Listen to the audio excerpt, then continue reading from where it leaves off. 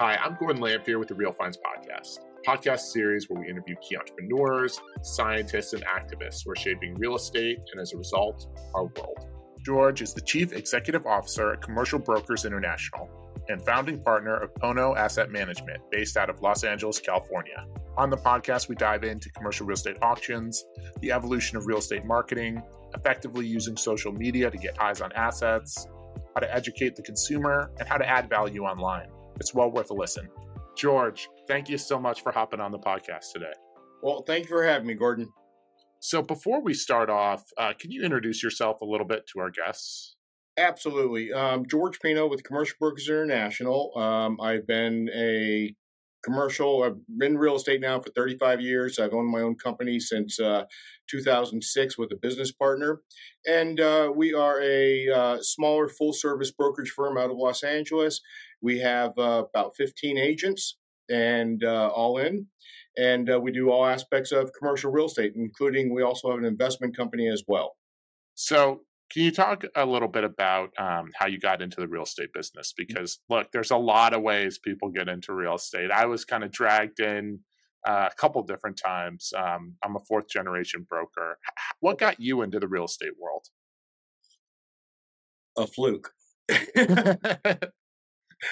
To be honest with you, originally what got me in, and I started off doing real estate auctions for a company called Kennedy Wilson. At the time, they were the largest real estate auction company out there in the world.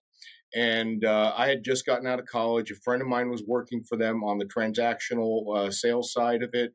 They asked if I actually had some time in the summer. I had some time off, and they asked if I wanted just a quick summer job. I said, sure. And about a month into it, they offered me a full-time position. I thought, this is interesting. I'm going to do this.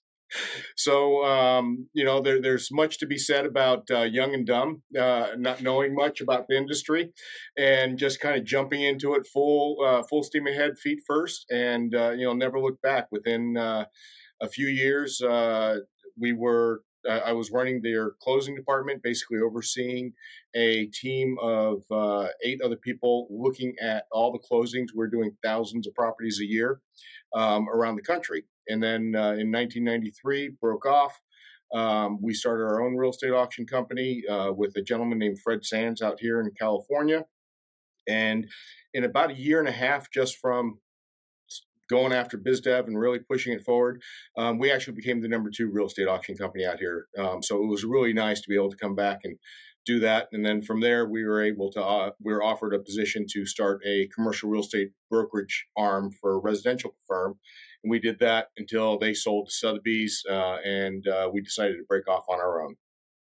So I want to follow up on the whole idea of real estate auctions, because I think there's a lot of confusion, even from some very sophisticated commercial brokers, on how the auction process works. I know, look, I've bought things at auction for folks, and I wouldn't say I'm an expert. So you are an auction expert. Can you tell us a little bit how the auction world works for real estate?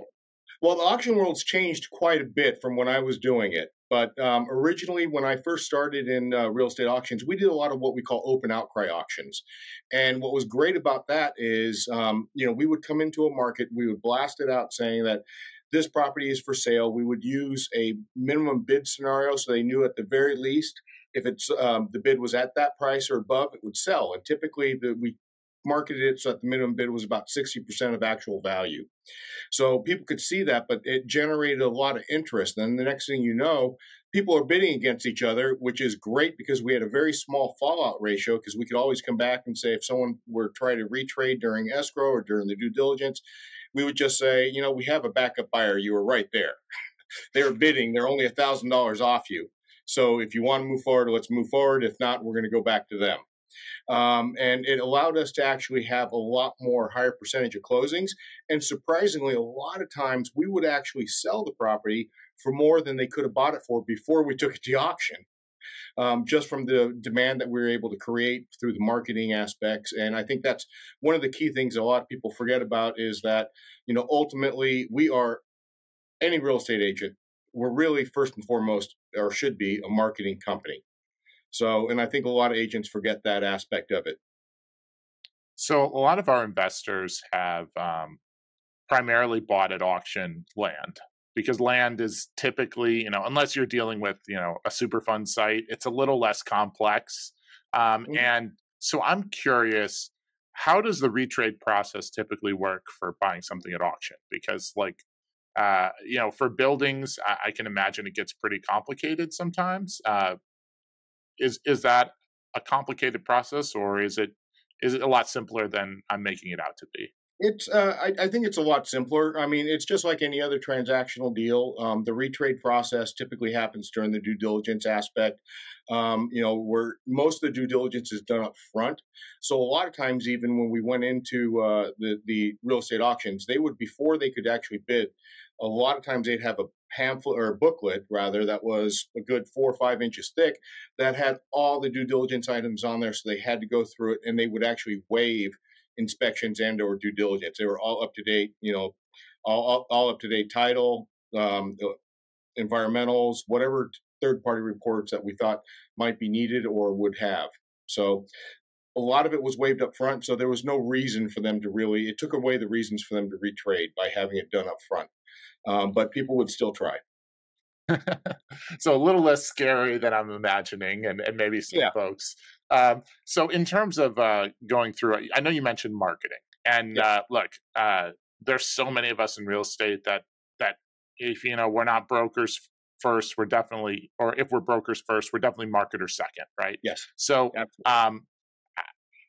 how have you seen the marketing world for real estate evolve over the last decade? Because for me, I'll admit I've been in the business for a lot longer than my age would suggest, but at the same time, like, I'm in a I'm a still millennial, right? So in terms of the marketing world, have you seen a substantial evolution, and how has that kind of influenced the way that you market properties? Number one, huge evolution just in the last 10 years or so. I mean, and especially with commercial real estate. Commercial real estate historically has been kind of a old boys club, so to speak. A lot of it was, a lot of the transactions were done by people that you knew. They were done off market. And ultimately, though, we always felt that it wasn't really in our client's best interest to do that. The bottom line from what we learned from the auctions is if we get more eyes on the property, if we get more people through the property, ultimately we can create demand, and therefore, basic laws of supply and demand. If demand goes up and the supply stays the same, then where prices are going to go up. So looking at that, we really started embracing it. And I think we were one of the first companies to really start looking at some of the SEO work and rechanging a lot of the stuff on the back end. All of our, right now we have, our company, we have, I think, 37 5-star Google reviews, all organic. All of our SEO, all of our marketing on that side, a lot of it, it's all organic. We don't pay for any ads. Now, what we're doing though, and how we've seen the biggest change is a few years ago, we had this little thing called the pandemic, and everybody was locked up. And what ended up happening is there's a couple apps out there that mainly the number one was Clubhouse. And what was great about it was there's a group of real estate agents around the country that just started talking on Clubhouse about deals and what they're doing and how they're working. And that really started, okay, well, you know what? We can actually use this because it was more of an internal, it was a handful of agents, about 30, 40 agents around the country. And we thought to ourselves, we can actually start using a little bit more of the social media aspect. So we started doing a lot more of the Instagram, taking a look at the videos, the shorts, the YouTube things. And those actually generate, I mean, on average, we're generating and bringing in for our company 5 to 6 leads a week just from social marketing and organic marketing in that aspect. And then out of those, obviously majority of leads are junk. But out of those, we still get 1 or 2 really good leads. And, I myself, for what I specialize in, I do probably 2 to 3 extra transactions, sale transactions a year just from YouTube videos. So, I think it's changed quite a bit where we're actually starting to emulate a little bit more on the commercial side what they were doing already on some of the residential aspects. So we're starting to see a little bit better production value coming out. We're seeing companies invest in everything from gimbals for for their agents to take out when they're going to look at properties to lapel mics and everything else, just trying to get that aspect. the issue that we're running into on the commercial real estate side is a lot of the larger companies really like to oversee, and they don't like the agents marketing themselves in that way, because they have a lot of oversight and they have to approve all the marketing that goes out. So it's Yeah. been a little low for the larger companies to take on this type of marketing and take advantage of it. Meanwhile, you have younger companies, a little bit smaller, that can react quicker. As I explain it, it's military family, so bear with me here. But you have you have battleships don't turn on a dime. They're big, they're powerful, they get the job done. They don't turn on a dime. But when you have a PT boat or a destroyer, they can make quick adaptations and changes through the course and still be just as effective as a large battleship, just more maneuverable and more adaptable. So, Yeah, so I definitely want to touch on that a little bit later. But one of the things that I know you mentioned was Google reviews. And what we found personally, so that's been, I mean, we have like 20 that are authentic Google reviews, but we found that that's been a challenging part of our business to get reviews. mhm. And I'm curious how you've gone about that process, because we have a lot of happy clients, but it's been like pulling teeth sometimes to get reviews. Well, when I do sales training, one of the first things I tell agents is that if you never ask, you never get. And a lot of Okay. times, you can't just assume that this is that they know what you want from them, especially in this case. So what we do is we actually take a proactive approach. We will ask our clients. We don't, right away as soon as the deal's done, we'll go out and we'll say, do you mind writing a review for me? Here are some of the links that you can write them on. And we try and make it as easy as possible for them. We want them to write the review themselves, obviously, but we don't want them searching for it or putting it in the wrong place. So we're always, we're putting like we know how the SEO works, so we're putting the top ones that are searched the most, that really bring up our SEO. We put that as the first link, assuming that they're going to just do one, review, which human nature. Um, Out of that, we still only get about 20% of the people, maybe, of those that that we actually ask, that go out and actually do the review, 10 to 20%. So it's still a lower hit ratio, but at the same time, people say they're going to do it, they just never get around to it. So, but we've been pretty proactive in actually just asking for it. And I think that's the biggest thing. Just if you ask for it, you may not get it all the time, but it will come back to you eventually. Well, that's So, something that I think we definitely need to implement a little bit more on our team. In terms of going back to the battleship and the destroyer, or PT boat concept, um, yeah. how have you seen the evolution from kind of like the larger and mid-size and smaller firms? Because I know I have an absolute blessing in terms of that, because I run our marketing and sales team Mhm. here, and so I have one owner that I have to talk to, and that's the only person that I'm responsible to in terms of our social media program. And because of the success, I pretty much get just deference in terms of everything we do Mhm. here. How have you seen that, and how have you seen kind of that marketing evolution on kind of the small, medium, and large firm? Well, I mean, I think we see that on the small firms, we see it the evolution happening a lot quicker, where they're because they can easily adapt and bring things in. On the larger firms, we see that where they're looking at technology and where they're looking to bring in technology is more not so much for the agent and the marketing aspect of it. Whether it's using GPT nowadays or whatever, or different video channels and things, but rather they're looking to what may add value or what may look to add value to their client, whether it's the landlord or the seller. And so they're using things like there's a company called Matterport that does 3D mapping for office suites. They're saying easier to tour, to do this. They're trying to make it easier or a little bit more efficient, but it's not so much of a marketing thing as they're embracing technology to make it easier or make it look better for their client.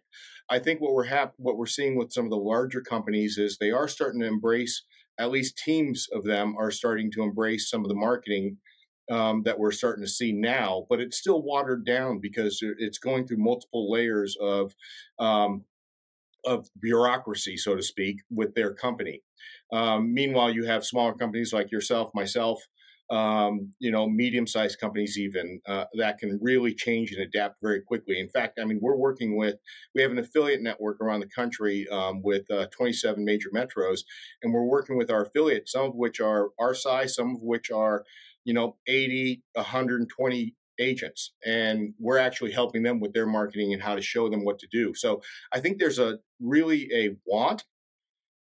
It's just I think a lot of people don't have the understanding or who to hire or what to do in that. For instance, we didn't hire traditional real estate marketing people. Originally we brought in a person that had his master's degree from USC for the applied psychology of marketing. So, we were trying to actually figure out what we do, where we do it, how we do it actually affects the psychology of the buyer. From there, when we saw video start taking a look in, we brought in a new marketing person that came from HBO. So we had a lot of video ideas and editing. So we're taking stuff from different industries, seeing what's happening, what's going in the market, and then bringing those professionals in so that we can actually try and up our game. So now we're seeing a lot. We're actually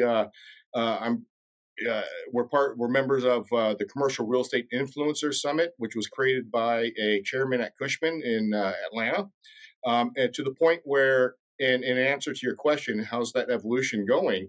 My business partner is actually head of marketing for them. So we have a 14 agent company, but this was a summit that was created by a much larger, a person in a much larger firm, and yet we're able to actually put the content out a little bit better, I think, and with better ideas and creative ideas that we can actually work around the guidelines that the company sets for us, as opposed to just going through their marketing team. Look, I think you brought up Ken Ashley, right? He's I drove him to the airport one time when he came in Chicago. I went and heard him speak, and he needed a ride, and he was a wonderful guy, really. So I can't speak high enough about him. Absolutely, and that man never stops working. Wow, I wish I had his energy now. He's only a little bit older than I am, but wow. And so I wanted to follow up about something because I thought it was interesting. So you touched on how you kind of structure your marketing, and I know I was reading a Harvard Business Review study about what Elon Musk did at Tesla when he came in originally, and they were like, "Okay, who are you going to hire? Are you going to hire one of the technical your CTO from one of the big three or the big four, right? Mm-hmm. Is it going to come from Ford? Is it going to come from GM? Is it going to come from where's it going to come from?" And he hired his CTO from Google because it was the whole idea was he didn't want to be like the traditional car companies. He wanted to be where the future's going. And what I've seen, what was interesting from some of the folks at the real estate influencers list is that they're not hiring or working with traditional marketers or traditional techniques. They're kind of looking at where's the future going, because you can say whatever you want about the effectiveness of your CBREs and your Cushmans and your JLLs, and they're great firms, and I'm not going to crap on them. But the way that they're marketing like it's still the 1980s and the 1990s when they're putting out press releases. And so it really does let down sometimes their constituents and let down some of their agents, because the way that they're marketing is kind of honestly 15 years behind the times, because that's who's running some of those companies. So I'm curious, and I've seen a lot of the content that you guys have put out, George. Mm-hmm. What would you look at in terms of trying to put out content for the future? Like, what is good real estate content and influential real estate content? I think especially when it comes to influencer real estate content, you have two issues. You have one issue is like you may have an influencer who is all about, look at me, look at what I've done, look at me. It doesn't really bring any value. So ultimately what we try and advise and really work with our agents, with our marketing team, is how can you bring value? Whether it's through the education process or, yes, it's always good to toot your own horn, when you have a deal closed, things like that. But nobody wants to see that on every post. And if you're posting every post on a deal close, hopefully you're doing it once a week. And if you are, you don't have to worry about your social marketing as much. But if you're closing a deal a week. But at the same time, what we're seeing though is that, you're looking at the marketing, the advertising that's coming out. Your influencers now are looking more about the education process, where, how can we help educate the buyer, kind of convey what to do, how to do it, and let them make the decision on, what, this may be a little too complicated for me. I should reach out to this person who talked about this or did this. So there's different ways that you can structure it. There's like way back in the day, I was asked to give a class when we were going into commercial real estate. One of the reasons that we were asked to open up a commercial real estate division for a residential firm was residential agents kept trying to do commercial real estate and getting sued. And yeah, that happens. Yeah. It happens on occasion. So, but what we ended up doing was, the owner of the company wanted us to come in, and they said, well, give a class on commercial real estate, but make it so difficult that nobody ever wants to touch it. Okay, all right. but really, a lot of that is truth based in that, we there's so many little small details that we have to deal with as a transactional broker every single day, that it's hard to just go into a class and say, this is what you do, because, no deal is ever alike. So it really does bear down into the experience levels that we have and that what we bring to the table. So by actually going into some of those difficult deals, it can kind of highlight what the buyer or your potential client should look out for, what the viewer should look out for. But they also look at, well, you know what, here's a professional that, let me mitigate my risk and use them instead. So it turns into a cross marketing where you're actually just giving value, but letting them make the decision, which is a lot more powerful lead, because they're actually reaching out to you now because they want to work with you. Oh yeah. And on top of that, you've really done your due diligence, and you've really figured out and understood the value of that lead once they've come in. I'm curious though, on a section that I think you might be able to add value. Certainly there's a lot of talk going on in the real estate world that we're seeing a lot of changes on the ground, particularly a lot of changes within our markets. And before we get to our final four, which is coming up, I'm curious if you could give us a little bit of advice and a little tidbit forecast on what you're starting to see in California's market.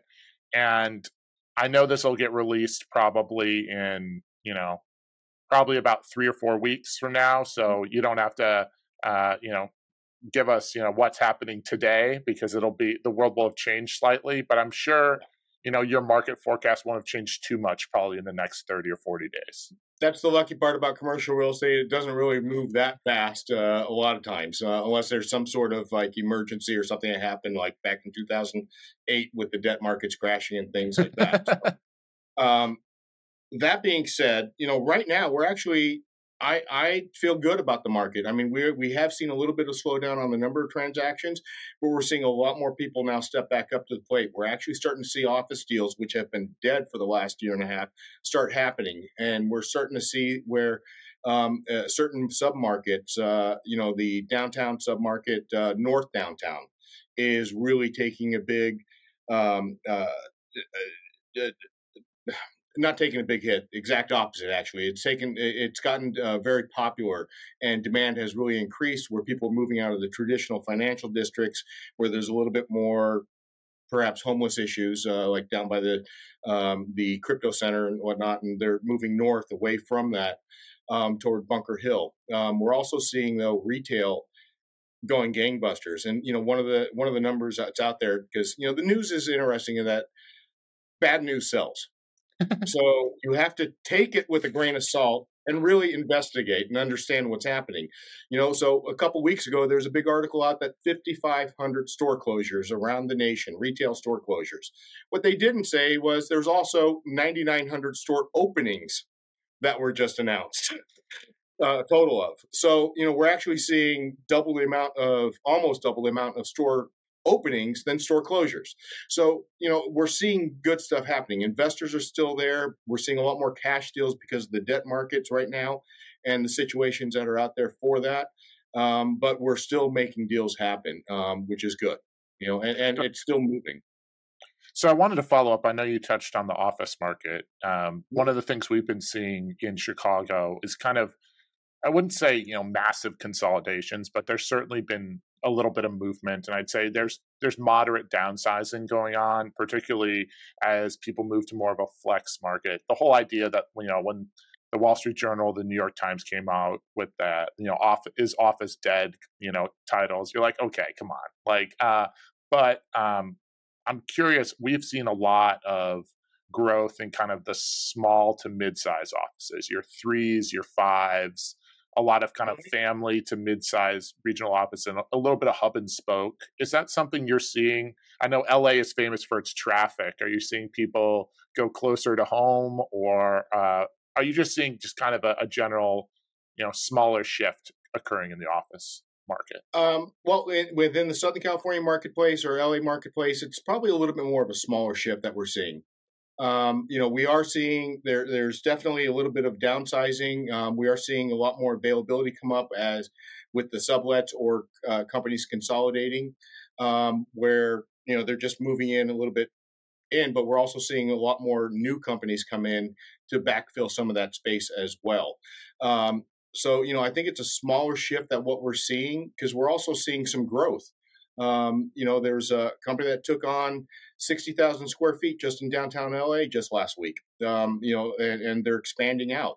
So there's definitely a mix of both. I think that each submarket, even within the city itself, each submarket is slightly different as well, where there's a little bit more demand in certain areas versus, some soft markets. The South downtown LA market's one of the highest vacancy rates right now. West Hollywood is also having some of the highest vacancy rates that they've ever experienced. They're at above 20%, but this is also on a retail side. But I think that also has to go hand in hand with some of the politics. West Hollywood has the highest minimum wage by over 25% higher than the next highest minimum wage in LA. So you're actually seeing companies that are moving from West Hollywood just to a bordering area in LA just to save money off of whether it's taxes, whether it's the employment costs, whatever, just cutting those costs as much as they can. So they're actually moving a little bit out. So I think each submarket's a little bit different, but overall, we're having some, it's still, I still feel good about it. And the best part is, we've always done well in what is considered down markets. Whether it was the mid 90s in California or late 2000s, we've always done very well, if not better, in the down markets or what was considered a down market. And I think a lot of that goes to the fact that, you have a lot of agents out there that really don't have the training or the experience on what to expect or how to go about it or how to plan. A lot of companies don't take into account, they train for real estate, but they don't train for the mentality of being a real estate agent, where it could potentially be feast or famine in down markets. And so you have a lot of younger agents that get out of the business completely because they've been spending every dime that they've been making for the last 2-3 years.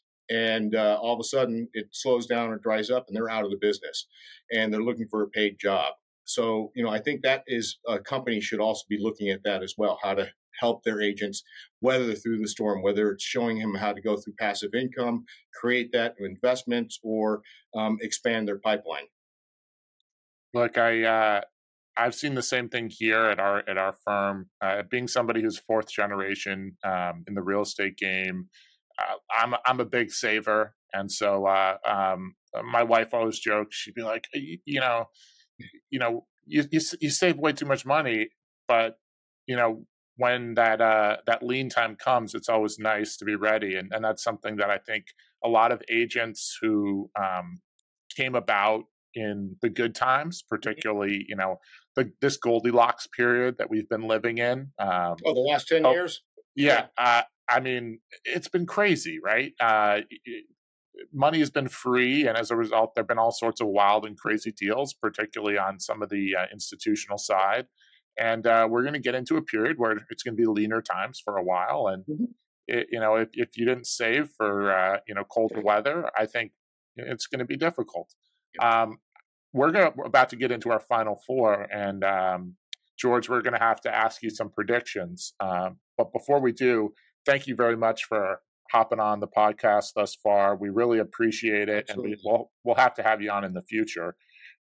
Getting into the final four, I'm curious. One of the questions we always like to ask, particularly agents with experience, is where you see the market going in the next 10 years. And it could be a segment of the real estate market, it could be the entire real estate world, via tech. Where do you see real estate going in general, over the next decade? You know, for infill areas and cities, I mean, we're already seeing this happen where you're seeing a lot of mixed use projects. I think you're going to start seeing stuff where it's going to be a little bit more geared toward a live and work in the area. We talked about traffic earlier. I know people that literally won't, they live in their bubble of Brentwood and Santa Monica. They won't go east of the 405, south of the 10, or north of the Mulholland. And they'd never go out there because of traffic. So they're missing out on a lot of other places, but we're starting to see that that's happening now. But also, I think with that, it also brings opportunity for businesses, especially on the retail side, where, if they get a really, like, you have a great restaurant in downtown LA, it's very easy to open a sister restaurant now in the West Side and not have to worry about uh, cannibalizing off one another. And so I think we're going to start seeing a little bit more of that, where we're seeing pseudo chains, so to speak, where you're seeing a lot nicer boutiques and restaurants opening up multiple locations within the metro that they're in, but never really expanding out to become a real chain. In addition to that, there is a big push, at least in California, for chain, and also Chicago, housing for office space in the downtown market. You know, I think that that is a potential, but it's not going to happen for a good 5 to even 10 years, because I think there's too many logistics that they have to worry about right now. I mean, the cost of a high rise office building already, you're already in luxury housing. And then there's the cost to convert that to housing, because most office buildings, as they're not going to have the systems in place to for bathrooms and kitchens and everything else, the plumbing issues and gas line issues or electric issues. So it's going to cost quite a bit to actually convert that back over. So really, it's not going to help. I don't think it's going to help as much on the housing crisis that we're having, especially in the lower income housing that we're in need of, because it's going to really build that up. So until the government can actually make it affordable by cutting permit costs, streamlining the adaptive reuse projects, things like that, until they can really make it affordable for developers, I don't think we're going to see that. So I think we're still a good 5, 10 years down the road for that as well. I think we're going to see a handful of them, but it's really going to be more on the luxury side versus really helping out on the lower income workforce housing. So I saw something interesting, and I'm going to follow up on that redevelopment of potentially office to residential. Um, Hmm. a couple developers who are working on possible projects in San Francisco said one of the biggest hangups could be reassessing value. I Yeah. know California has a unique tax system in terms of how they keep older historical values down and new values go drastically up sometimes after redevelopment. Do you think that's a thing in general that California might look at reevaluating, or do you think that's just something that developers and redevelopers are going to have to negotiate going forward as we kind of see this transition? Well, no, I think this is something that the state should do, both the state as well as the city, because right now you're absolutely right. The with Prop 13 that's in place, essentially the properties are not reassessed for new taxes in California until a sale happens or major work or development is done on the property. So when they file for permits and when they start doing this major work, they're going to add that value, and they're going to end up getting hit with a higher property tax cost while taking on the risk that this is what we think people want, is to move into an office, mixed use office, with office and residential as well. So until that can happen, I think that's going to take some government action to do that. That's one of the key steps that's going to be needed for developers to actually step in. So you're absolutely correct on that. So I know we've been Nostradamus for the last couple minutes, but I'm curious if we can take a step back. Mhm. And George, one of my favorite questions that I like to ask folks is, looking back, at young George when he's leaving high school, what would be your 1 minute spiel of advice that you could give to try to give some life advice to a young George? You know, this has nothing to do with real estate or potentially even true life advice. And this is what I've told my kids from early on is, and because when I got out of high school, originally my parents wanted me to be an engineer. I started off as a computer science major in college, realized I didn't want to sit there all day in an office working on a computer, and coding and doing that stuff. So I ended up going into business thinking that gives me the most leeway and viability of being able to go into almost any field. And even getting out, I mentioned how I got into real estate. It was a fluke.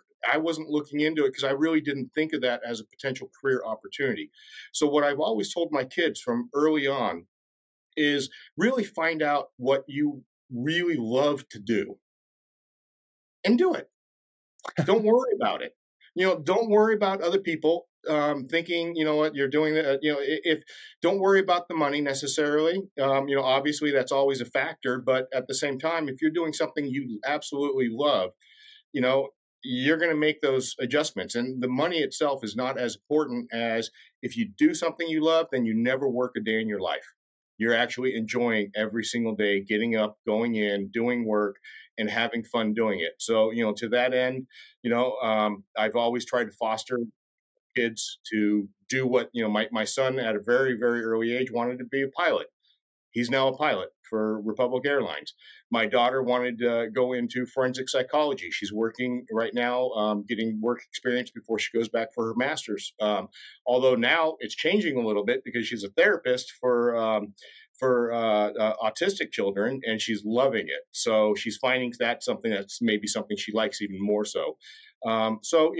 For the advice I give for anybody, find out what you love. If you're in high school, find out what you love doing. Think about it. Actually think about it and just go and do it. Don't be afraid. The easiest succinct way, dance like nobody's looking. you know, just have fun doing it. Enjoy what you're doing.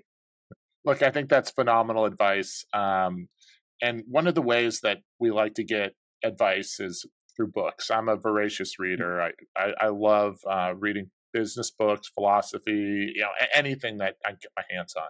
But for this podcast in particular, is there a book that's really influenced you or your career that you would like to recommend to our listeners?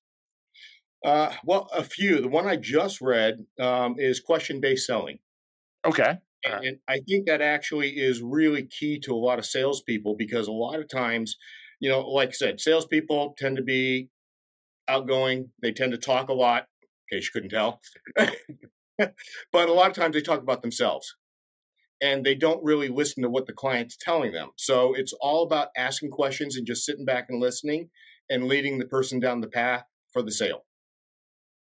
Look, that's wonderful advice. There's so many folks out there that talk too much, and really they should just be asking questions, at least asking why. Yeah. And the reason why we started this whole podcast is to reach out to individuals like you, George, folks that are influencing the real estate market, shaping the world, and to try to gain a little bit more insight on where the real estate world is going, and as a result, our entire world. And so I'm curious, before we end this podcast, and I'll hold you to it, who's the next person we should bring on? Oh,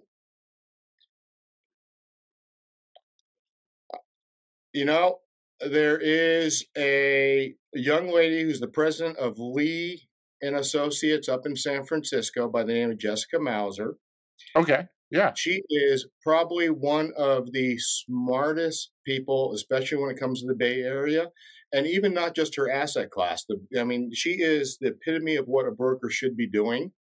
You can talk to her about industrial, and she doesn't do any industrial. She knows everything that's going on in the market. But that is how you add value to your clients, by understanding what the other asset classes are doing and what's happening in the marketplace, so that you can then play off that and take advantage of that and open up in those areas as well. So I would probably recommend Jessica Mauser. So, and she actually puts out some pretty good content when she gets to it. When I say that, the only reason I say that is I think there are 6 kids and 3 cats. So, Hey, look, I've got limited. I've got a little one on the way, and I'll say this absolutely definitively. I can only imagine what it's like. So I'm never going to throw any shade on any broker with a family, particularly a large family. Yeah. So the last question that we're going to get to is the second most important question, George, and it's how is it that someone who's listened to the podcast said, "Hey, this George guy, he seems pretty awesome. I'd love to reach out." What's the best way to get in contact? Best way, easiest way for me is typically be via email. And that is gpino@cbicommercial.com. Pino's kind of like the wine, but no T. So an odd, short Italian name. Hey, George, thank you so much for hopping on the podcast today. And look, thanks for having me. We got to have you on in the future. Thanks again to George. We appreciate his insights. And if you enjoyed the podcast, please give us a like, a 5-star rating, or review. Your comments, interactions, and subscriptions truly matter and help us continue to provide quality guests. You can follow us on YouTube, Spotify, or wherever you get your podcasts. I'm Gordon Lamphere at the Real Finds Podcast. Thank you for listening.